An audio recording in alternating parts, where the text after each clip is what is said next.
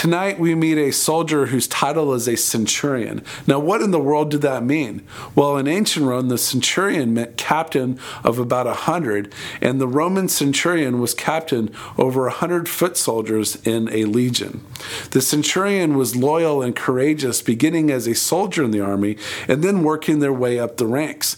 They were noticed by their general for their skill and courage in battle, and then were made officers. Soldiers were appointed as centurions by virtue of their bravery, loyalty, character, and prowess in battle. The ordinary duties of the centurion were to drill his men, inspect their arms, food, and clothing, and to command them in the camp and in the fields. Centurions were held to high standards of conduct and were expected to fight on the front lines with their men. In fact, the centurion's designated place in formation was at the end of the very front row. So as a result, Roman centurions were paid well and held in high esteem, and they experienced high rates of injury and death during war. The combination of wealth, power, and prestige made them influential in society. Now tonight, we meet a centurion who, even though that he's a Gentile, actually has more faith than anyone in Israel. And even though that he is a man of authority, he completely submits his authority to Jesus. So there you go, a little bit about centurions, and that's enough today for our historical minute. Let us pray. God, you're an awesome God, and we thank you for Jesus tonight. We thank you for the love that you had for us that sent him. We thank you that you held nothing back when you let him die for us on the cross. We thank you that we matter so much to you, though we don't know why at times. We thank you for your continual pursuing us in this life. Lord knows we need you, Lord. We make mistakes time and time and time again, and yet you are always there to forgive, to strengthen, to lift up, and to renew. Tonight, Lord, we thank you for Jesus. And all God's people said, amen. You know, I love the way we start off this service. There's nothing cooler to me than to sing some songs and hear that we're forgiven and then get that hug from God at communion. My music minister one time said that coming to communion where he promises to be present is like getting a hug from God. And I don't know about you, but sometimes you just need a hug, especially when life kind of hits you in different ways, especially when life gets complicated.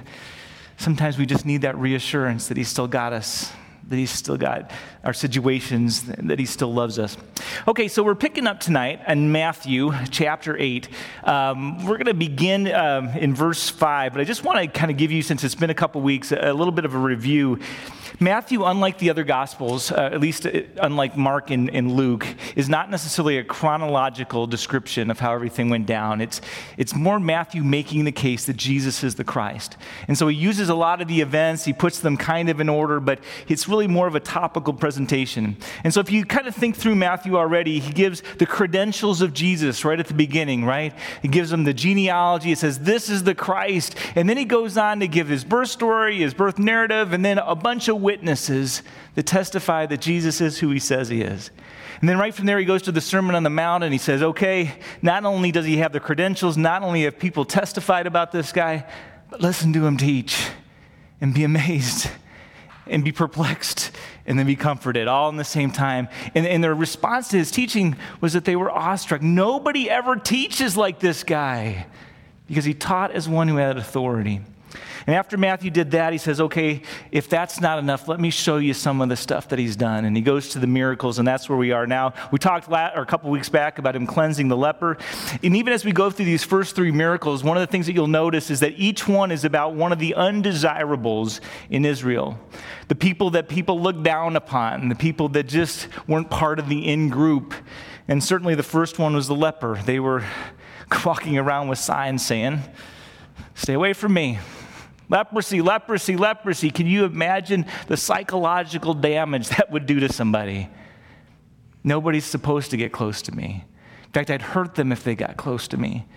And so for my whole life, I'll just alienate myself from everybody except for others who have leprosy. And not only did Jesus heal this guy, he healed him by touching him, which nobody could possibly have imagined, that Jesus would get intimate and even go so far as touching the person who was sick, who was contagious, but who desperately needed his healing, his comfort, and his salvation. The next undesirable that we'll take a look at today that Jesus heals is the Gentile or the centurion. And so I'll begin in verse 5, and we'll just talk about it a little bit. When he entered Capernaum, which seems to be Jesus' home base at this point. Many think he was staying at Peter's house, actually, because he'll later heal his mother-in-law and different things. When he entered Capernaum, a centurion came forward to him, appealing to him, "Lord, my servant is lying paralyzed at home, suffering terribly." Most people think when he said Lord there, it wasn't so much an acclamation that he believed totally that Jesus was Lord, but it was a sign of reverence. It was a sign of, I think you can help me. It's a sign of, I've heard so many things about you, and I want to believe you as Lord, but it was just a sign of respect. My servant is lying paralyzed at home, suffering terribly. And he said to them, Jesus said, "I will come and heal him." Now, this put the centurion in a little bit of a bind. He knew that Jews weren't supposed to go to his house because he was a Gentile, and it would immediately make him unclean if he went to his house. On the other hand, he had a servant lying there that needed his help, and so he was conflicted. He was like, I just came here to see if you would do something. And all of a sudden, Jesus puts him in this awkward position. Would Jesus really come? Was he asking a question? But immediately the centurion responded, "Lord, I'm not worthy to have you come under my roof, but only say the word and my servant will be healed. For I too am a man under authority with soldiers under me, and I say to one, go, and he goes, and to the other, come, and he comes, and to my servant, do this, and he does it." And when Jesus heard this, he marveled and said to those who follow him, "Truly I tell you, with no one in Israel have I found such faith." I had a professor in seminary one time that asked, I think, a very unique question. He said, "How big will you let your Jesus be?" And I say that because I think we all put our faith in God, our trust in Jesus in a little box. And we say, I will believe Jesus for these things, or I will believe God for these things. And to be fair, we put salvation in there mainly, unless we do something really rotten, and then we're continually beating ourselves up, and we hope he forgives us, right? But mostly we believe that we're forgiven and that he'll take us to heaven. Mostly we believe that he loves us, except there are times where, again, because of our sin, because of how far we've gone in it, we feel like maybe God can't possibly love us. But for most of us, we have this little box and we trust him for certain things in there. And if they're outside that box, we freak out. And we act as if God's not real, or that he doesn't exist, or that he doesn't have power, or that he doesn't care. And so as you go through these miracles, what you'll see is that Jesus tries to do some construction on that box. And at least for his disciples, he tries to take out one wall, and then another wall, and then another wall, until there's nothing left, until they just believe in Jesus, period. Where there is no box anymore, but that they just trust that he is God, that he loves them, that he cares, that he sees, that he's able, that he's got them, and that he's got the situation. So I'll ask you again, how big will you let your Jesus be for you? Do you trust him with your finances, or do you worry? Do you worry about finances? Do you trust him with your relationships, especially after you say something really dumb or do something really dumb? Do you trust him at work? How about this? Do you trust him with politics? How big is your Jesus? When you go to the doctor and he says you have cancer, or you have to have this surgery, how big will you let your Jesus be for you? Because the reality is that Jesus is huge, and he is unencumbered by boxes, right?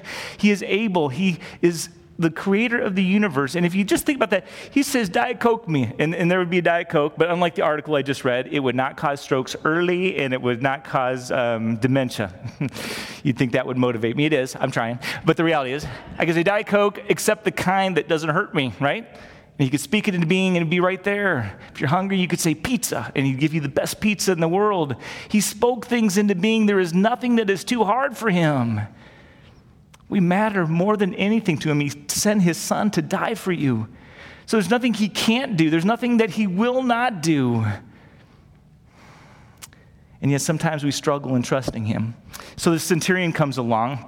Now, I remember the leper had to experience Jesus' touch to believe that he would be healed, right? The centurion simply said, just say it. Just say the word. One of the things that we do here that's kind of cool is we have an anointing, and that's something in James 5. It says, if any one of you are sick, bring that person to the elders and anoint him with oil and pray over him that he might be healed. And the prayer of the faithful will make him well. It's an awesome part of Scripture. And since, 4, 5, 6 years now we've been doing that, we've seen God do incredible miracles for people in this church. It's just nuts. Personally, I don't know how it works. I just know that we pray over somebody and do what he says in James 5, and then God does this amazing thing. But the interesting thing about that is there's people that, even though they've done it once, they say, hey, could we do it again? Because I don't know if the first time worked. And I said, well, I could pray over you. And they said, no, I want the oil again. And there's coolness in that because, again, it's part of James 5. But it's also kind of making this a mystical, magical thing that if I don't have the oil, maybe the prayer won't work, right? We get in danger when we start putting God again in the box. God only works if we have oil, right? God only works if we do this certain prayer. God only works if we do this certain thing. No, God just works. And he hears your prayers. And he loves you. And except for that his goal is to get us to heaven, and so sometimes he says no because of those things, right? He says yes, and always yes. So the centurion just believed that because Jesus said it, it would happen. And Jesus went nuts. It says that he marveled, which is a human emotion. So here's Jesus, the Son of God. We kind of picture him as this guy that does it. We know that he feels. We just don't picture that he feels, right? And here he is marveling, like he's blown away. God, you didn't tell me this guy would believe like this. This is awesome. And he's all excited and he's blown away. And he tells everybody who's there, there's not anybody in Israel who believes like this Gentile. Do you think that offended anybody? Absolutely, it offended some people. He goes on to offend them worse. He says, I tell you, many will come from the east and west to recline at the table with Abraham, Isaac, and Jacob in the kingdom of heaven. He's saying, everybody in the world, there's people from all over the world that are going to come and hang out with our fathers, the fathers of Israel, reclining at the banquet table, which was an Old Testament prophecy from Isaiah, that in its a way that many people at this time depicted the next life or the time with God in heaven. The Pharisees, those who believed in the afterlife, reclining with him at this banquet table where food and drink abound, right? And so many will come from the east and west and recline at the table with Abraham, Isaac, and Jacob in the kingdom of heaven. While the sons of the kingdom, the Jews, will be thrown out into outer darkness, hell. In that place there'll be weeping and gnashing of teeth, two signs of incredible mourning and distress. And to the centurion, Jesus said, go, let it be done for you as you have believed. And the servant was healed at that very moment. Now, what's interesting about this statement about the Jews is they believed that because of Abraham, Isaac, and Jacob, they were saved, right? They were their spiritual fathers. They were part of Israel. They got circumcised. They were part of God's family. And Jesus is telling them now, what? It's not good enough? We can be kicked out? What are you talking about? Again, Jesus is just saying that it's by faith, and he's starting to outline this teaching for his disciples and for everybody who would hear. It matters what we believe. It matters what's in the heart.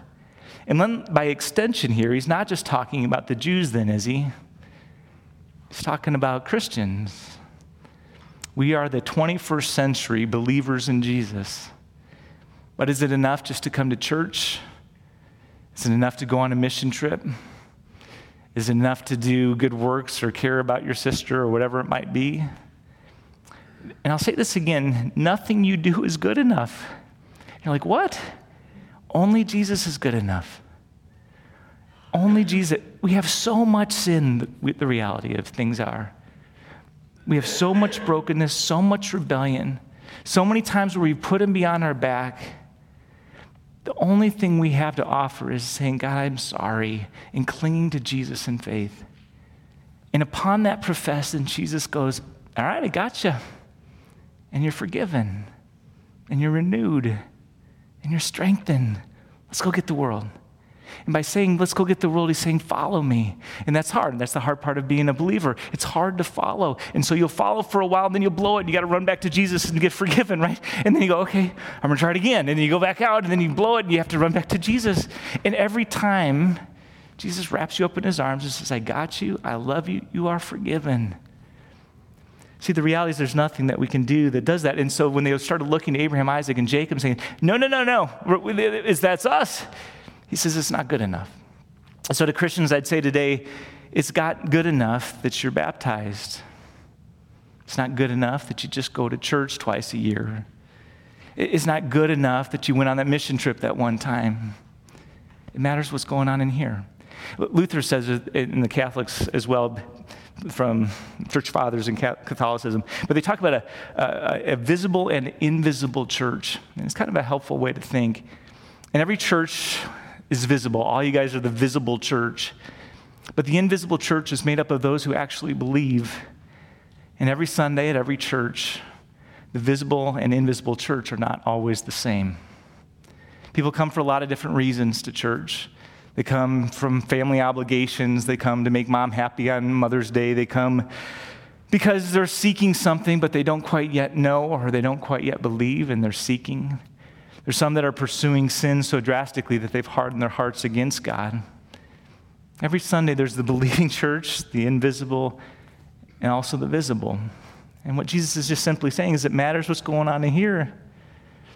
So wherever you are in life, and again, John the Baptist's message and Jesus' message and Peter's first message after the resurrection, repent, run back to Jesus. Let him heal and forgive and renew and strengthen so that you can go out and face the world again.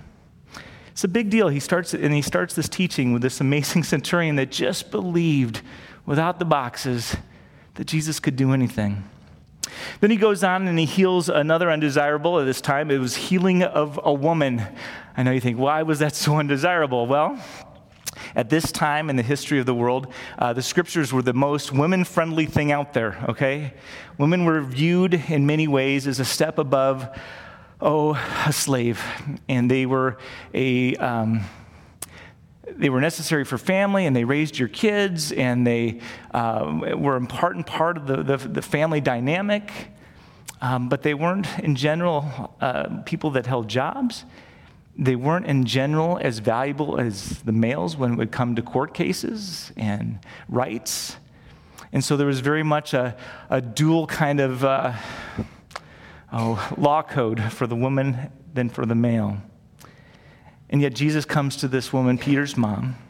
And when Jesus entered Peter's house, he saw his mother-in-law lying sick with fever, and he touched her hand, and the fever left her, and she got up and rose and began to serve him. Now, I like that, man. This was not a lazy lady. She was just sick. She was like really having a bad time, and Jesus goes, you're healed. And then she got up, and she started serving everybody. I mean, that's a mom right there. She's awesome. That evening, they brought to him many who were oppressed by demons, and he cast out spirits with the word, and he healed all those who were sick. And this was to fulfill what was spoken by the prophet Isaiah. He took our illnesses and bore our diseases. And one of the things I want you to get out of these first three undesirables that Jesus heals, and the reason that Matthew did it in such a way, is to say that Jesus is for everybody, right? That nobody's not good enough for Jesus. That you can't out-sin his grace. No matter what you've done in your life, no matter how far you've gone away from him, Jesus still loves you. God still loves you, and his call is simply this: return to me, and I've got you. And that looks like repentance, and it looks like submitting ourselves to him, and it looks like following. But he says, return to me, and I will forgive, and I will renew, and I will strengthen, and I'll make sure you're with me. This is God's incredible promise. It's his incredible love. Jesus is for everybody. Now, when Jesus saw a crowd around him, one more thing, I guess, just in verse 16, it says, that evening they brought to him many who were oppressed by demons, and he cast out the spirits with a word, and he healed all who were sick. Demons is something that we'll come across here. It was very prevalent at this time. Many people had demons cast out of them. Demons are Satan, or are the angels that fell from heaven with Satan, those that follow Satan's desire to rebel against God. And so God, along with Satan, kicked them out of heaven. They are now called demons, and they are working with Satan for our harm. I say often that God has a purpose for your life, and God has a plan for your life, and so does Satan. Satan's plan is to destroy you, right? He wants to destroy you. That's his win. And if he can get you to reject God, if he can get you to turn your back on God, and you die, he wins. And so there's two people that are playing and buying for your souls. There's God and there's Satan. And Satan, here's the deal about him. His fate has already been sealed. He's going to be thrown in that pit of fire. He knows it's true. It's going to happen. His angels, they know it's true. They know they're going to the same place. His fate is sealed. Their fate is sealed. And they are mad. And they want to take as many of us with them as they can. And so the reality is that demons have this ability, I guess, to somehow latch on to human beings, and not just human beings, but we'll see in a little while, animals, pigs. We'll see a little further on, even dwellings, they have this ability. And I'm going to stop short of saying that I know exactly how this all works, but I don't. I just know that the demons are actively working to cause doubt, to create fear, to lead us away from God. And when a person, I guess, gives them enough of an opening, they're able to latch on in a very powerful way that causes torment and fear, anxiety, and they do so to destroy the person in every possible way, eventually with their life. They use dwellings to abide to create, again, the same fear and hopelessness. I don't know what they do animals for other than to create fear, I guess, in the case of the pigs. But just to say this, they're a very real entity, but I don't want you to fear them. Because when Jesus died, he claimed victory over Satan, over death, over sin. And as he claimed victory over Satan, he claims victory over all these demons as well. And while we should respect them as an adversary, we never need to fear them because God's got us. And his protection oversees us.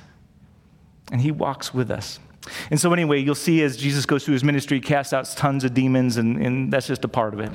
Now, when Jesus saw a crowd around him, he gave orders to go over to the other side. Again, the Sea of Galilee, the other side of the Sea of Galilee. And the scribe came up and said to him, "Teacher, I will follow you wherever you go." And Jesus said to him, "Foxes have holes and birds of the air have nests, but the Son of Man has nowhere to lay his head." In other words, my main focus in life is not material things. He's sharing to this guy. They're not even really a big deal. They don't even hit on my radar. I don't know where we're staying tonight. It's probably over there. We're just going to put down I'm just going to lay in the grass. This is what I'm going to do. Hopefully it's not too wet in the morning. I mean, he was just somebody who totally relied on either people to take him in or just roughing it. He was staying in the garden that night that he was betrayed. It was just something that he was. He wasn't tied to this world. He wasn't tied to material things. I heard a story of a dad that, just through some financial issues, spends his night sleeping in the desert. And as you imagine, his ex-wife is not all excited when the children go visit him. And so she was, and in the reality, we had a nice conversation, and she can't control all things. But if she can encourage him to get a place, that would be great. But I said, have the kids think of it as camping, But this is a guy that's not really tied to a whole lot of stuff. I just simply share that to say, how would you do if Jesus said, "Follow me"? But I don't know where we're staying tonight.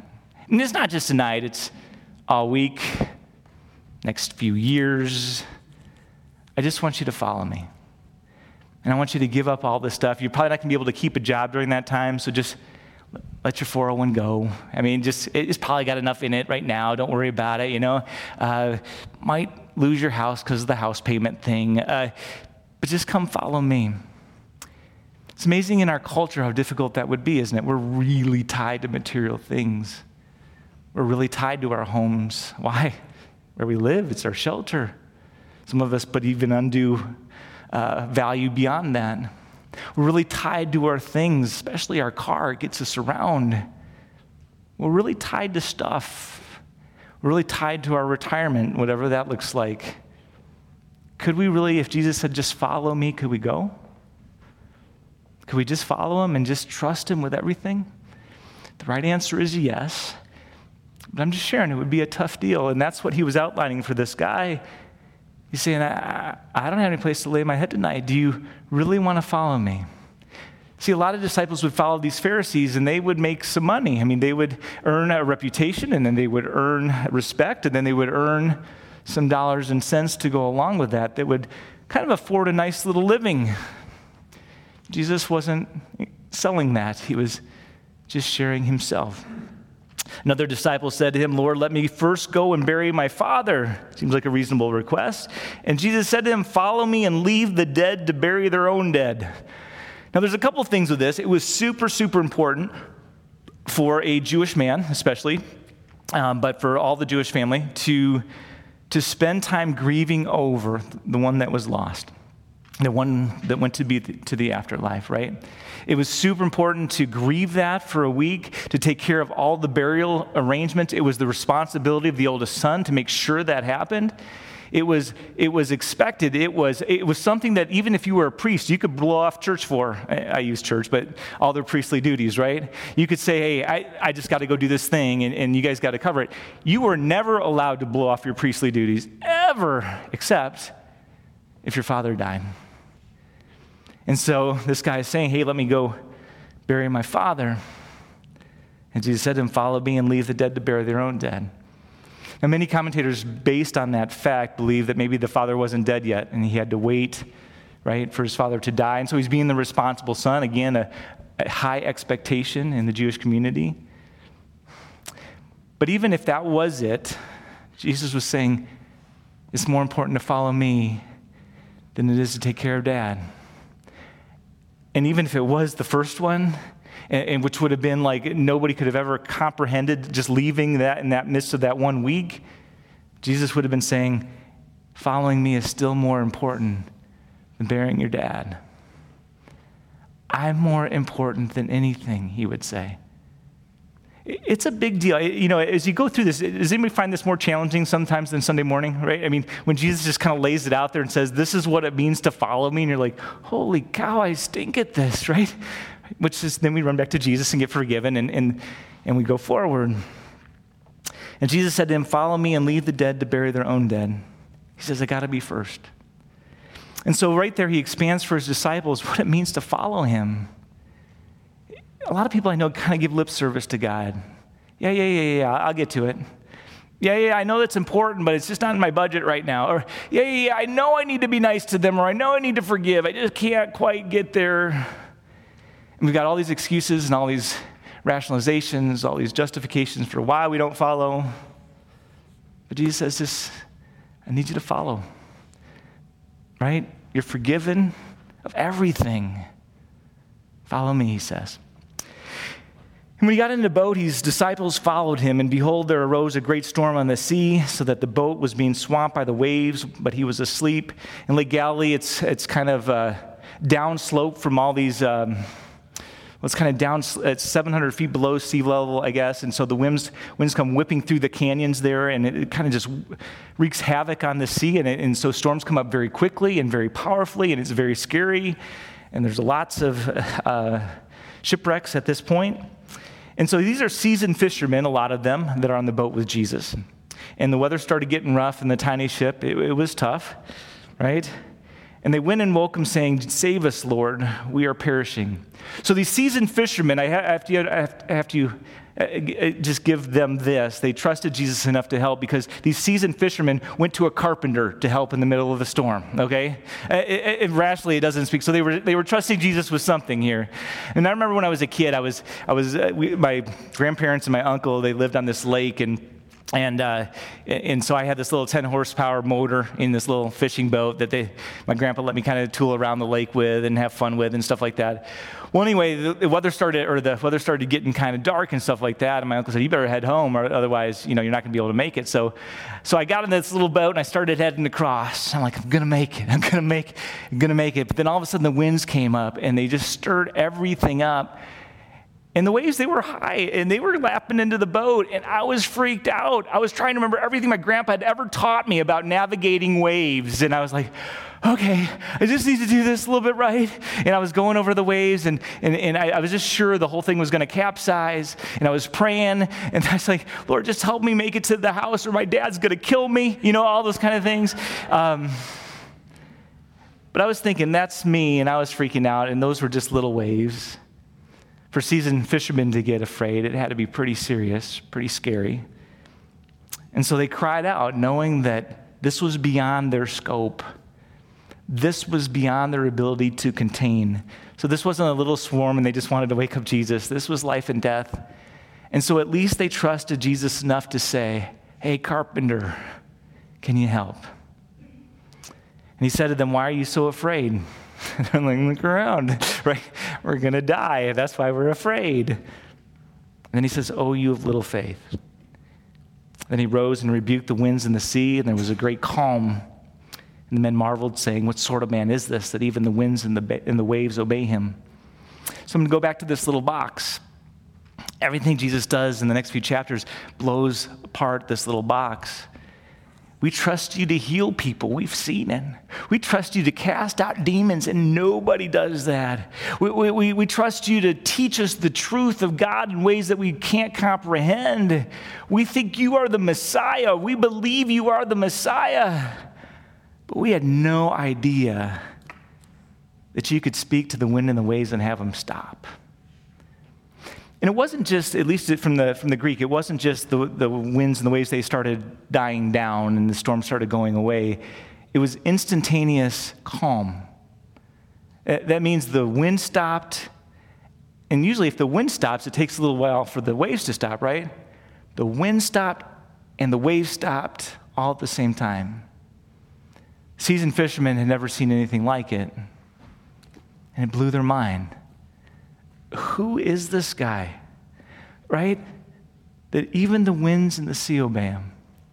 And he started expanding for them who he was.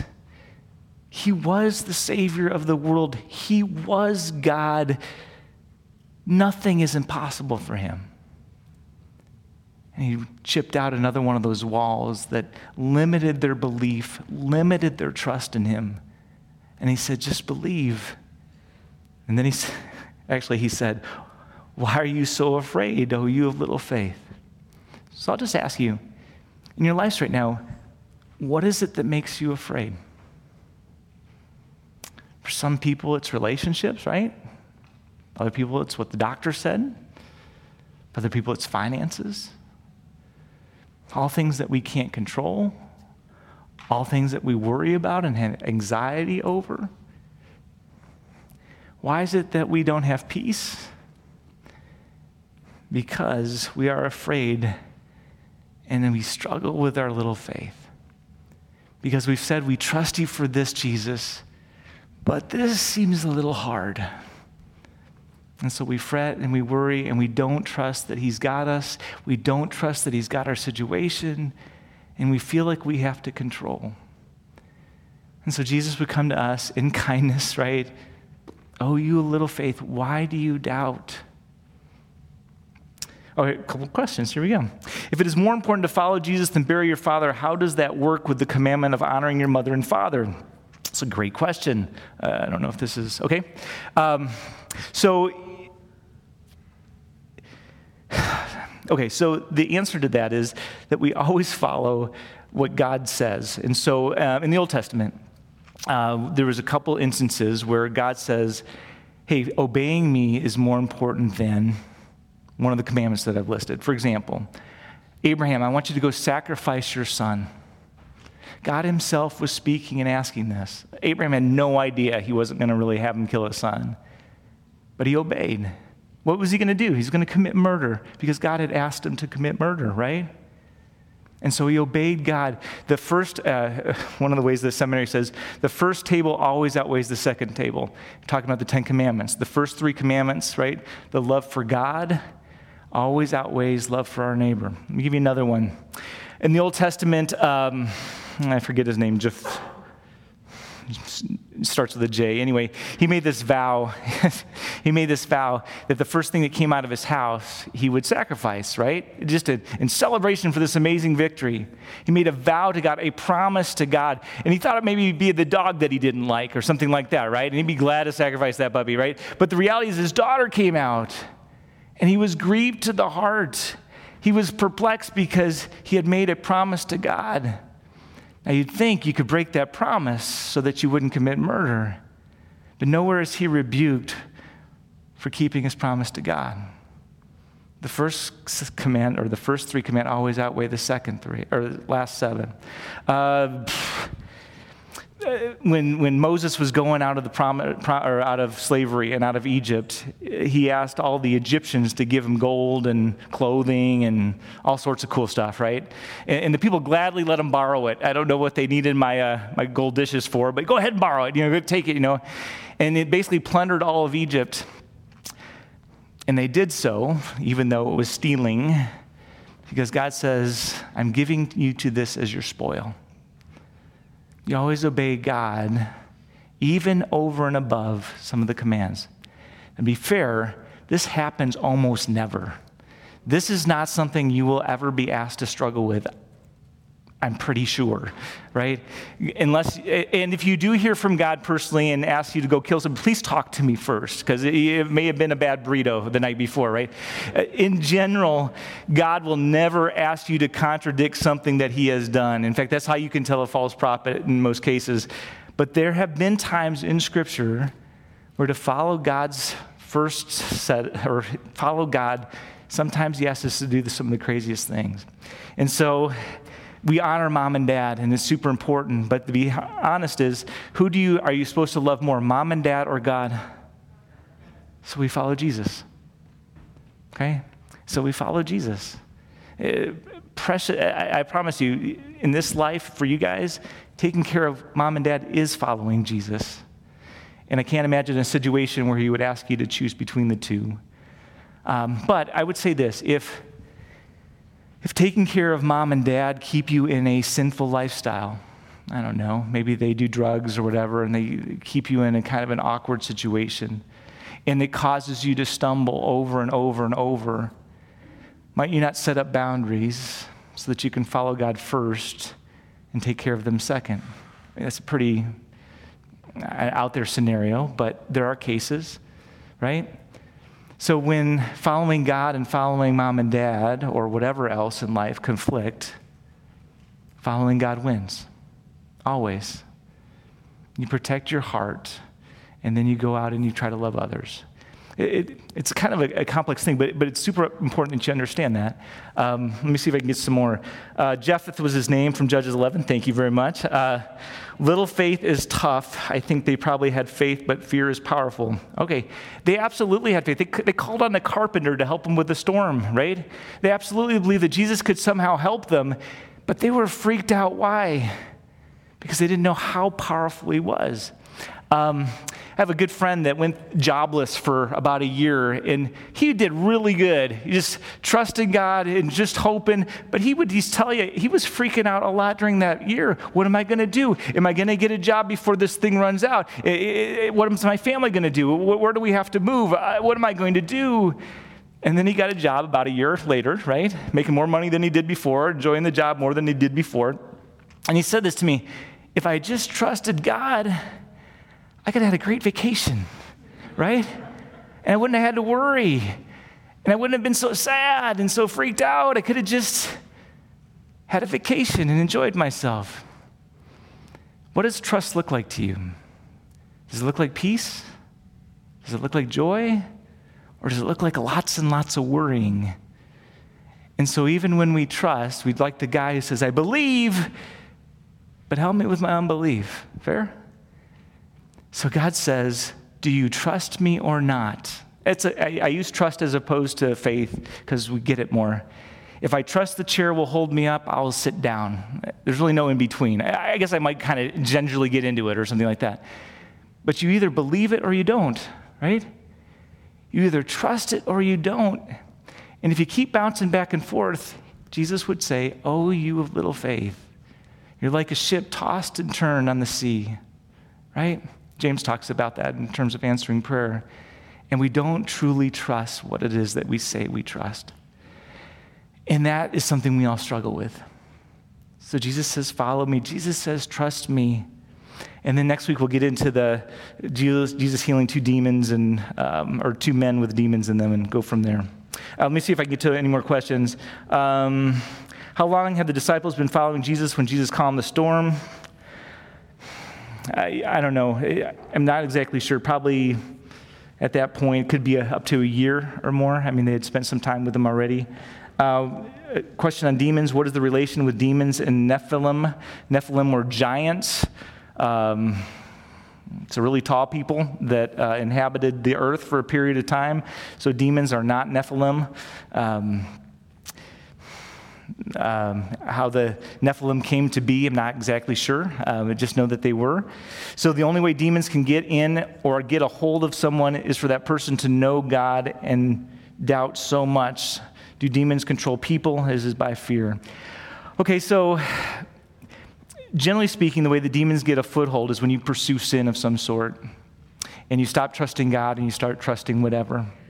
And if you pursue that period, that way long enough, you give enough of an opening to Satan that sometimes demons come in and they reside, and whether with a foothold or whether possession, they get in. There's other kinds of things too. Parents do crazy things to little kids. They do black masses, which is a satanic ritual that they do upon kids. There's been a lot of cases, people I know that had that done as a child and they struggle with demon possession. Severe abuse can sometimes usher in that opening or that foothold. And so sometimes through no fault of the kids at all, right? They're just predisposed to such horrific things early on that somehow they get footholds. And beyond that, I'm not really sure how it all works. I just know that you can say, in Jesus' name, Satan be gone, and they have to listen to you, okay? And so I'll equip you with Jesus, because Jesus has power over all things. And it's not something that a believer has to struggle with, because the reality is God puts protection around us and he gives us victory over them. And if you want to be protected from them, just don't pursue sin, right? And blow off God. And just stay close to him and he'll always keep you safe.